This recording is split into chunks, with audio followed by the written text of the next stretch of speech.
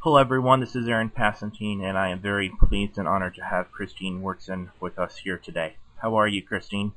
I'm good, Aaron. Thanks for giving me the chance to just talk about things that I love to talk about. You're very welcome. If you don't mind beginning off a little bit and speaking about the beginning of your music career and how that got started.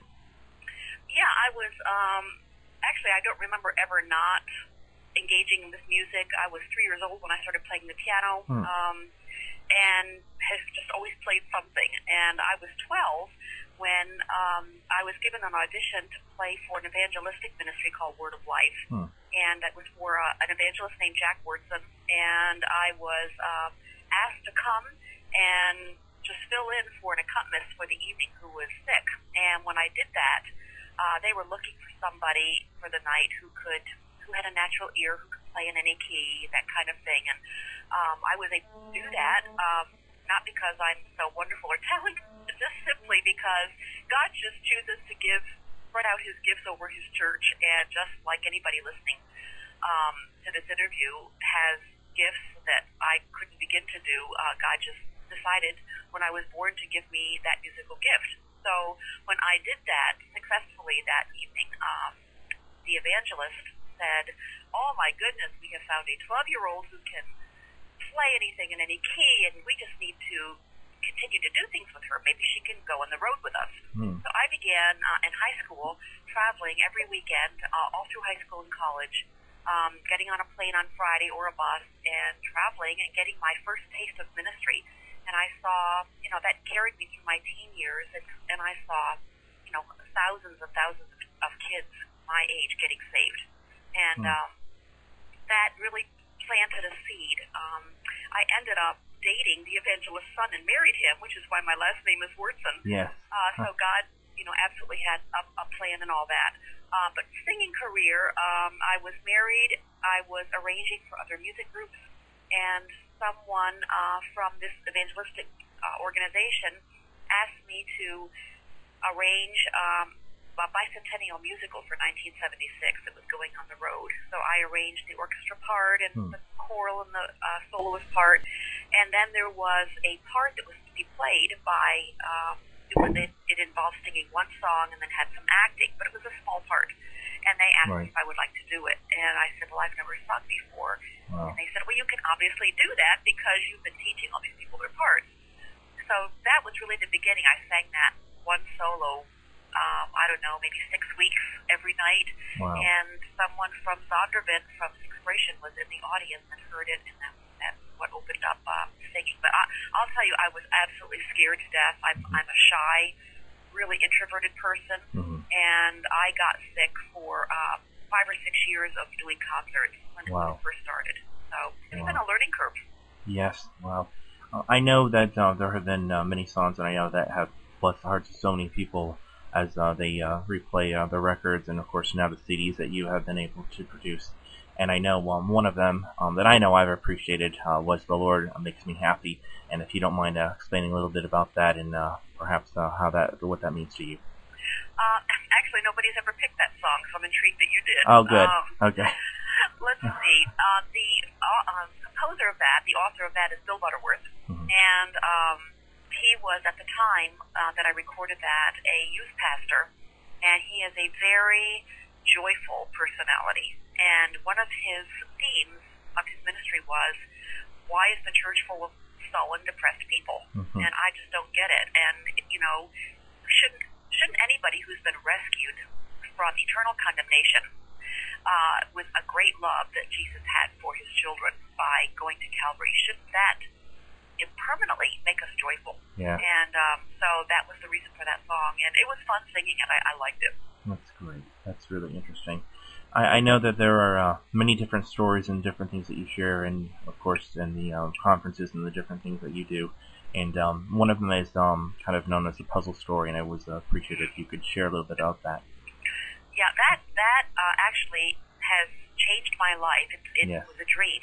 Yes. And I still, every single day, think about the lesson from that dream, and it shapes the decisions that I make.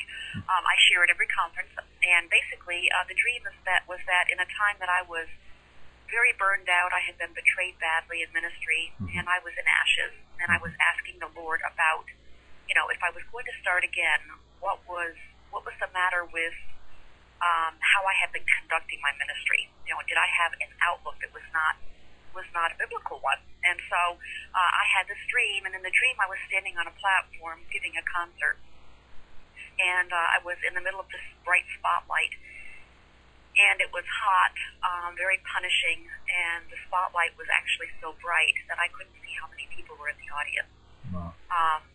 But I was, trying to function, and the thing about the dream was that I was not an adult, I was a child, and I was not singing and speaking. I was putting together a difficult jigsaw puzzle that consisted of tiny little black pieces with no picture.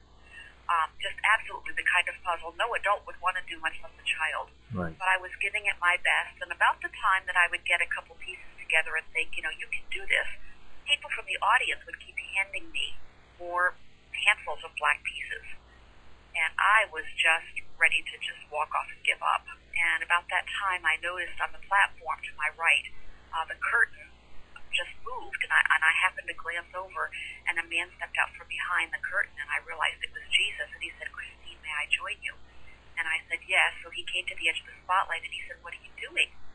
And I said, "Well, I am trying to put together this jigsaw puzzle, and it's just too hard for me, and I don't know how I'm ever going to finish it." And he said, "Well, would you like to see the puzzle I have for you?" And I said, "You mean it's not this one?" And he said, "Oh, no." And he reached down and picked up the first handful of black pieces and said, "Well, no wonder these are giving you trouble. These pieces don't belong to you. They belong to your daughter's puzzle." And he handed them back to my daughter, who was then 18. And then he picked up the next handful and he said, "Well, these are going to do you in because these belong to another member of your family, an extended family member, and these are the consequences of her choices, but you don't want her to feel the pain of it.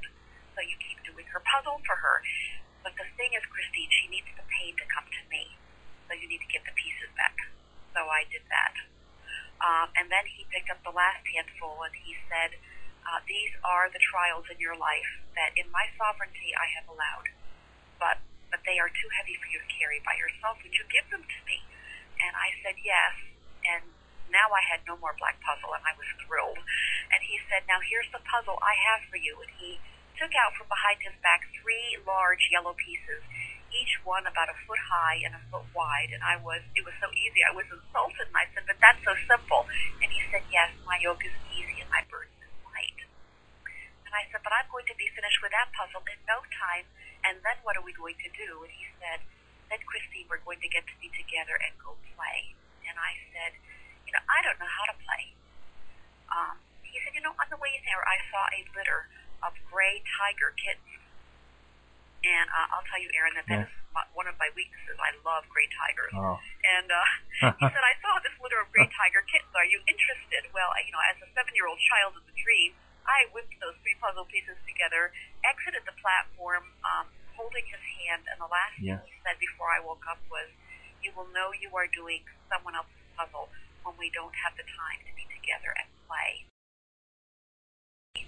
And every single day, I am discerning, is what I'm about to do for this person or this family member, is this black piece or a yellow piece? Meaning that if the time is right for me to dry someone else's tears, or to do something that looks like rescuing, either it's God's appointed time for me to do it for that person, and in that case it would be a yellow piece, and otherwise it would be a black puzzle piece, and I would be keeping them from coming to the end of themselves and finding Jesus. So, even though it was a child's dream and a child's simple application, the ramifications of that for adults making decision is just huge. Absolutely. Thank you. Yeah, you're right. And, there's so many good, applications that people can learn for that, and in a way, I almost like to see it as, that was a God-ordained dream that Lord had for you that you're able to share and minister to many, many people who hear it, and that's important, and I'm glad you're able to, touch different people's lives with that story. Thank you. I absolutely do believe that it was God's dream for me to first apply it, see the wisdom in it, and then give it out. So, Right. I appreciate you saying that. Sure, you're welcome. Now I know Daughters of Promise is the ministry you have, and of course it's been very fruitful for you and a blessing I know to many people. And if you don't mind sharing a little bit about the history beyond the involving the beginning of that. Yeah. Okay.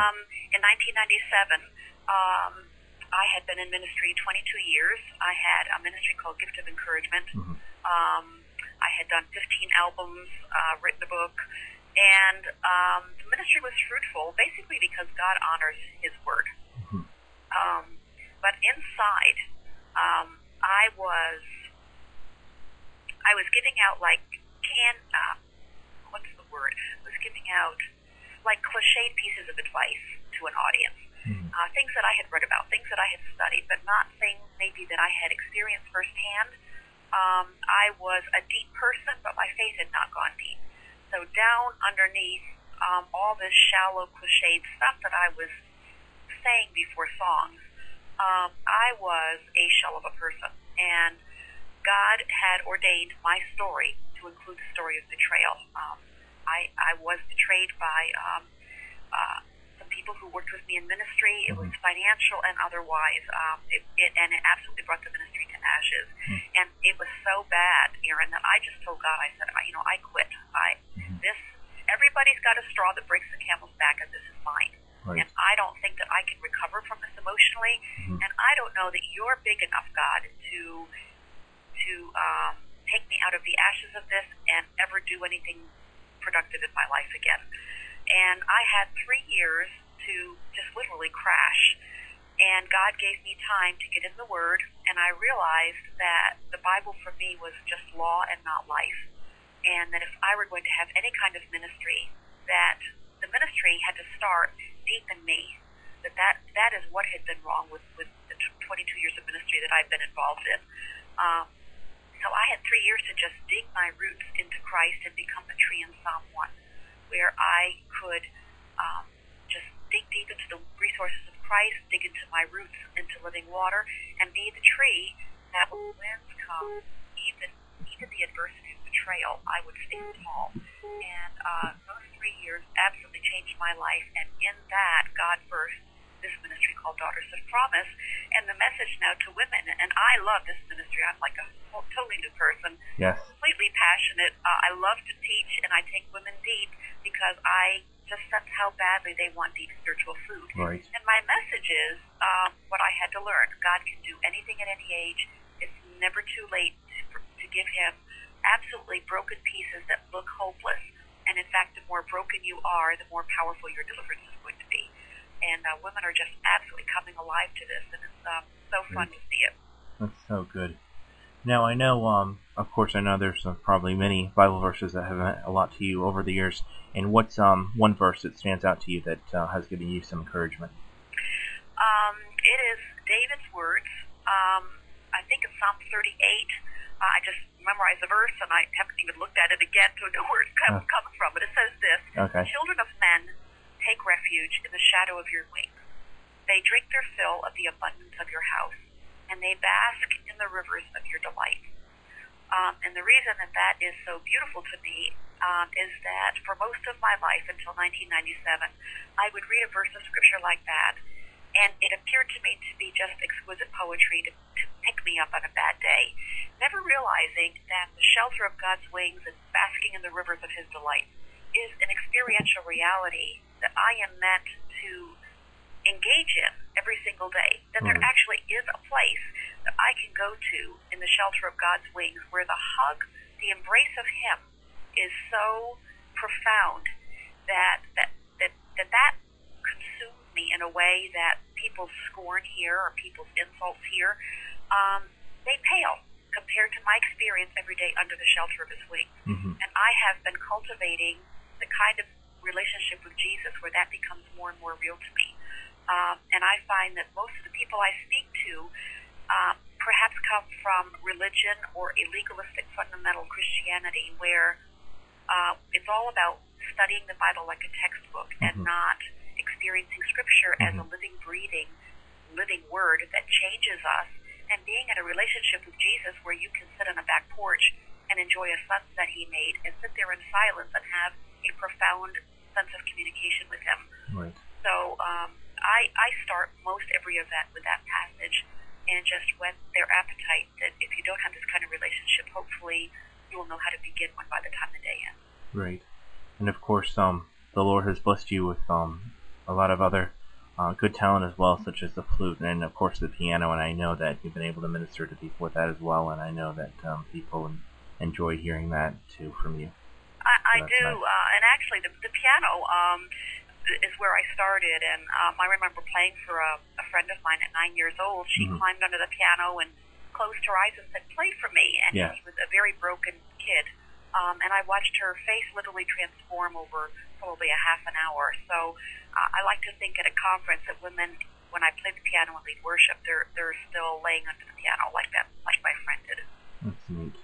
And it gives you, I'm sure, a source of comfort knowing that Jesus is by your side, encouraging you and helping you along as you do this. And it's so good, I'm sure, for you to realize that too. And I know you know that too. So that's nice. No, but that's a beautiful way to come to an end of an interview, Aaron, because Yes. that's the only way ministry happens is if Jesus is leading me by the hand every day. Yes. I think of Solomon when he was asked what he wanted more than anything. He could have asked for anything, but he said, "I want wisdom because I'm a little child and I don't know which way to go." So here's a king who's saying, "I'm like a little child," and every day I start my day, Lord, this is your ministry. I am a little child and I don't know. I don't have any idea which way to take this today. So you need to lead me by the hand, and he does that for all of us. Right. Well, thank you so much, and I appreciate your time, and hopefully at some point soon have you back and share some more history and things that the Lord is doing in your life and what God is promising with your work. Well, I've enjoyed it. You gave great questions. Thank you so much. All right. Thanks so much, Aaron.